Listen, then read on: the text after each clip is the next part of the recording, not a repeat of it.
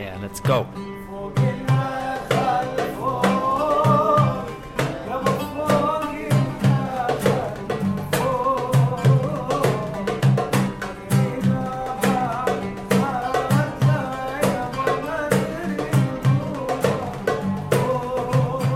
That's the sound of SGYF, the Syrian and Greek Youth Forum. SGYF is an international group of activists and volunteers based out of Athens that was founded in 2018. The group has the goal of building community and supporting participatory research amongst migrant communities in Greece. Discussions of citizenship and borders are at the center of the group's activism, and these discussions often revolve around sound and the ways that sound can challenge how we think about border politics. To understand more about the origins of SGYF and the ways that borders and sound can be thought about together, I sat down with one of the group's founding members, Tom Western.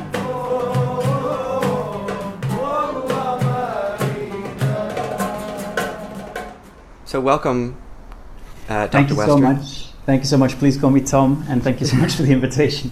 Tom is a lecturer in social and cultural geography at UCL in London, and his work as an academic is very closely tied to his work with SGYF. Initially, just after my PhD, I didn't actually get an academic job right away, so I was living and working in Athens and scraping by, doing some things to do with music, teaching some stuff, and I just became involved in, or maybe fell into, different social circles and maybe solidarity networks. And through friendships that developed through that, I was lucky enough to get to know the people who were starting about the same time the Syrian and Greek Youth Forum, and through a lot of conversations we had as that was just coming into focus and getting up and running, I was invited to be part of the team, which I immediately and happily accepted that invitation. So since then that's really been the main focus of my work for the last maybe 2.5 years, being a member of the Syrian and Greek Youth Forum. And one of the things that we do is run this site called the Active Citizens Sound Archive. Side note, you can find the link to this website in the liner notes for this podcast. We set it up together in 2019 to try and amplify the citizenship work of the team. So the team, it's a mix of people, many of whom are from refugee background, who came from Syria to Greece, but many of whom aren't. You know, lots of people who are Greek, lots of people from different places as well. And through our kind of practices of creative activism, we try to say that we're all now Athenians and all kind of citizens of the city, and use this online space, this sound archive, to show that, to perform that, to amplify it.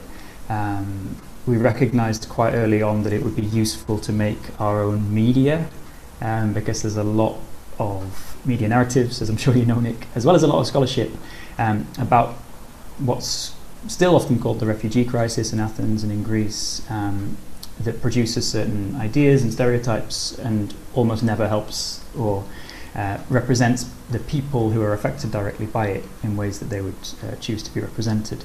So this archive now contains a bunch of radio programs that we've made, recordings from performances and events that we've hosted or participated in, some writing that we've done together, some videos now. We're kind of branching out into lots of different media, but very often with sound first, sound as the focal point. And we hope that it's a kind of platform for communication within the city, within Athens, and different movements that are happening and unfolding there, but also a platform for communication with other things, similar things happening in other cities as well, around the Mediterranean, elsewhere in Europe, and maybe even more broadly. One of the concepts, just in kind of reading your work and exploring the content that's online, that I've come across is active citizenship.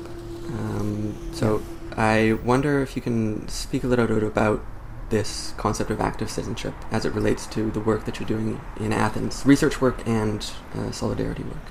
Sure. And actually I should give the credit for this idea mostly to my colleagues in the Syrian and Greek Youth Forum. This is our kind of guiding concept. It's incredibly important to the team.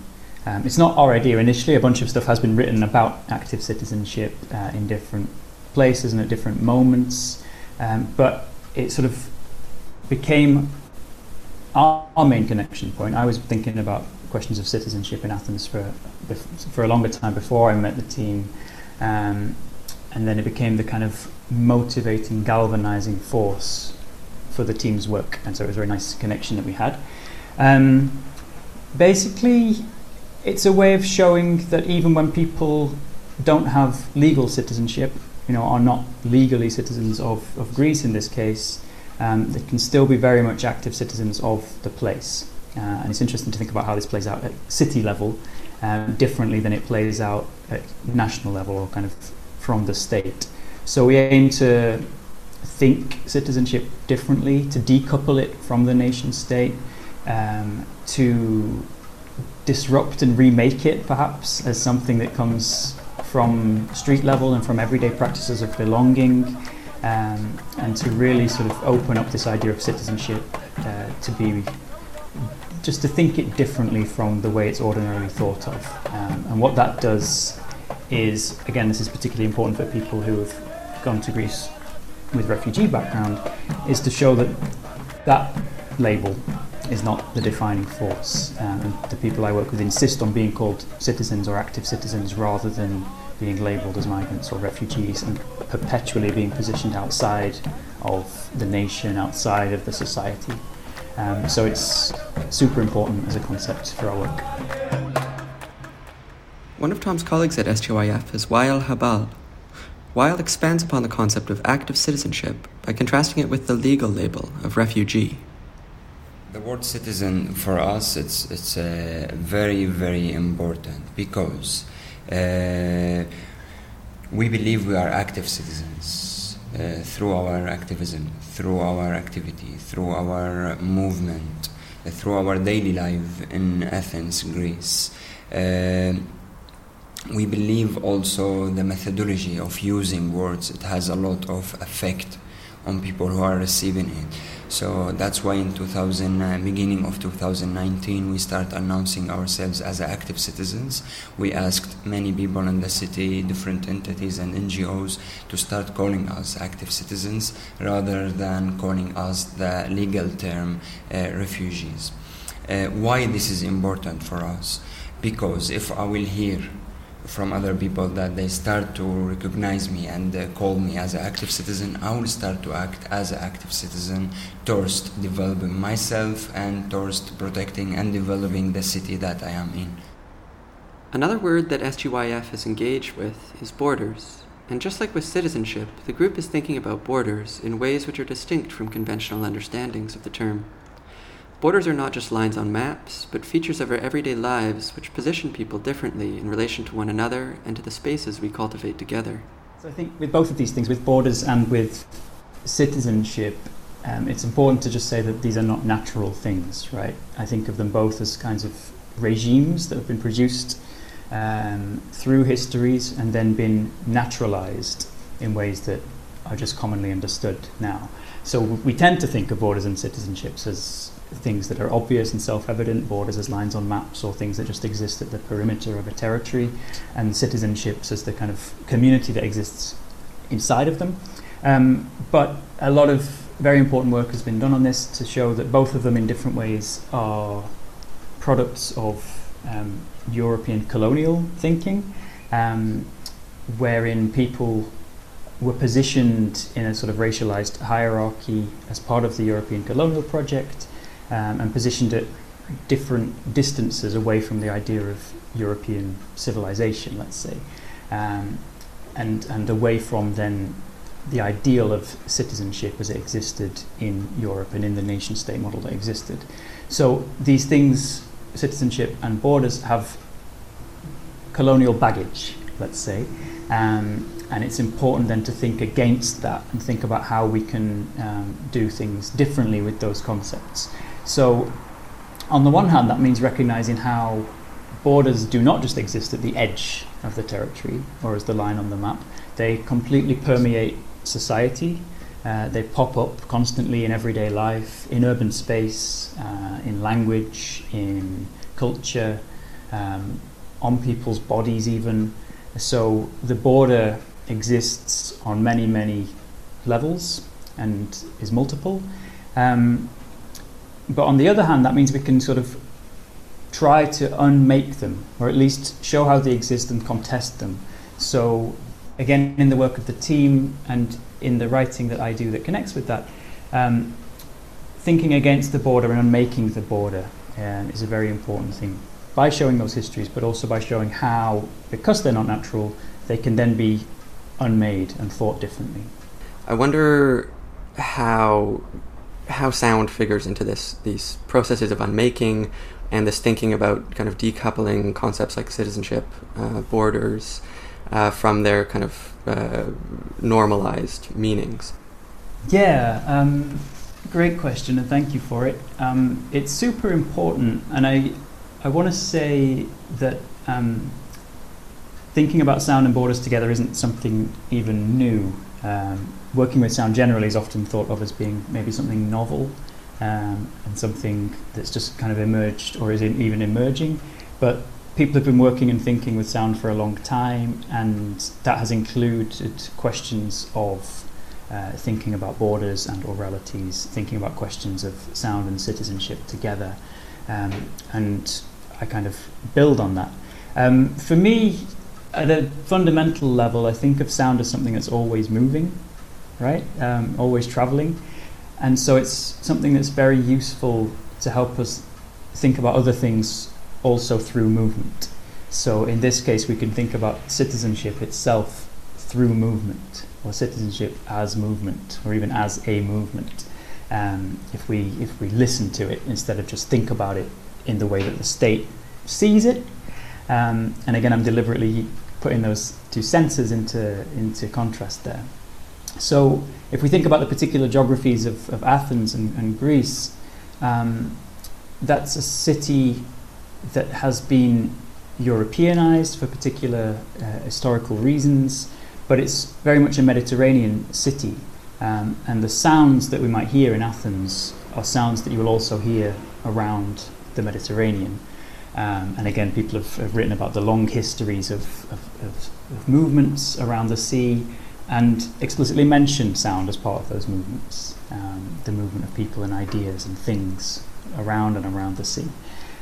So we can think about sound as moving that way, and that helps us then decenter kind of European ways of thinking about Greece, about Athens. For me, it's equally interesting to think about sound as a kind of mobilization. And again, around that Mediterranean geography, political voices and like vocal activisms have also been shared, produced collectively and relationally across cities around that region for a long, long time. And so these movements are always in circulation.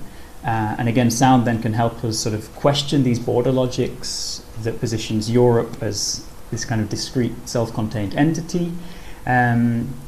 And it also, again, it plays out on everyday levels. So as much as there's a kind of border spectacle in Greece that is well documented, there's also an anti-border spectacle in the city, which is very audible, is very sonic, is very noisy often, and you can hear these kinds of demands, you can hear resistance, you can hear these things performed through sound, but you can also hear the poetics. So as well as the politics, you can hear the poetics of people making a life in the city, and you can hear the kind of conversations between cities.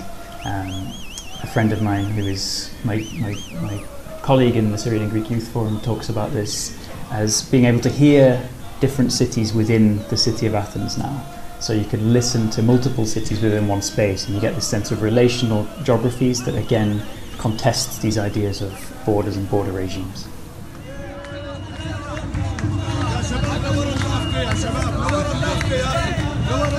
Here's the colleague that Tom was referring to, whose name is Karim Al-Kabani, talking more about the connection between cities and sound.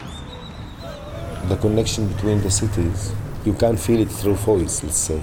You can see it as a communication between cities. Like, one of the reasons that we really believe in the sound, and we talked before about the imagination, when we listen the city singing, you can build with your imagination the city in good way, and you can imagine how this city sending the message to the city.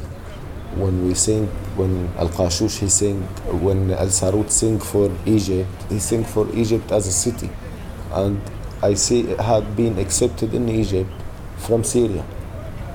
That's why we really rely on the sound. We are really more connected to the sound. With really a lot of people around the world, we want to be connected, you know. We see like the connection of the city is our responsibility as musicians. We say that before.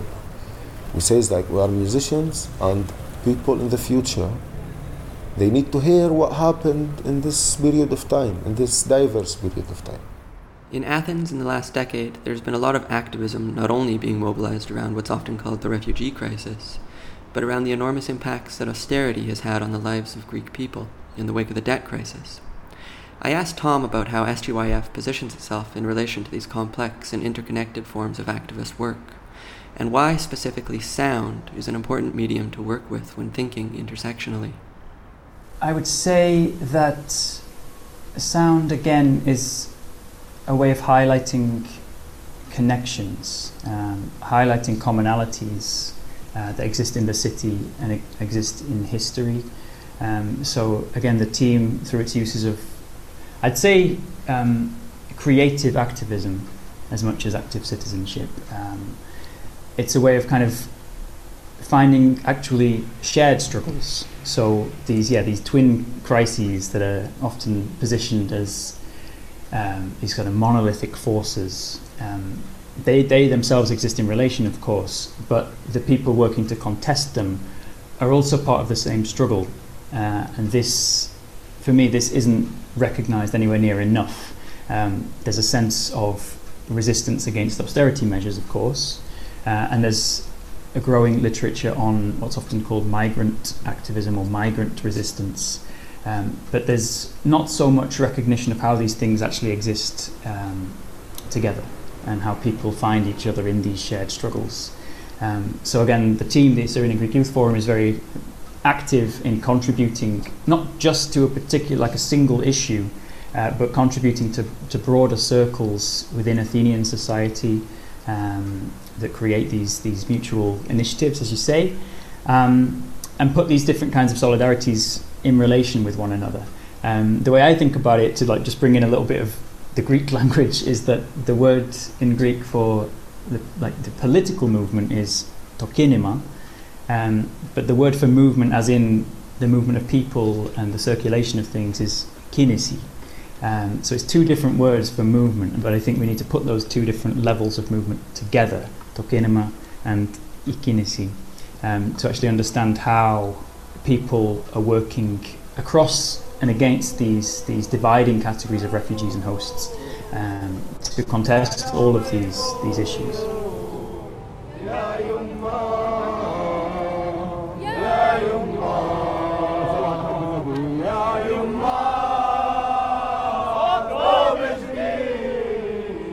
Many of the sound clips you've heard in today's episode, including the one you're listening to now, are a part of longer sound pieces created by SGYF as a part of their work. These are available on their website at activecitizenssoundarchive.org, and I would highly encourage you to go and give them a listen. This episode of Anthropod was produced by myself, Nick Smith, with assistance and feedback from Celine Eschenbrenner and the team of contributing editors that makes Anthropod happen. This is the final episode of the season for us, but we'll be back next fall with discussions of ethnographic collaboration, fieldwork in America, and further additions to our series on sound and borders. Thanks for listening, and see you next time.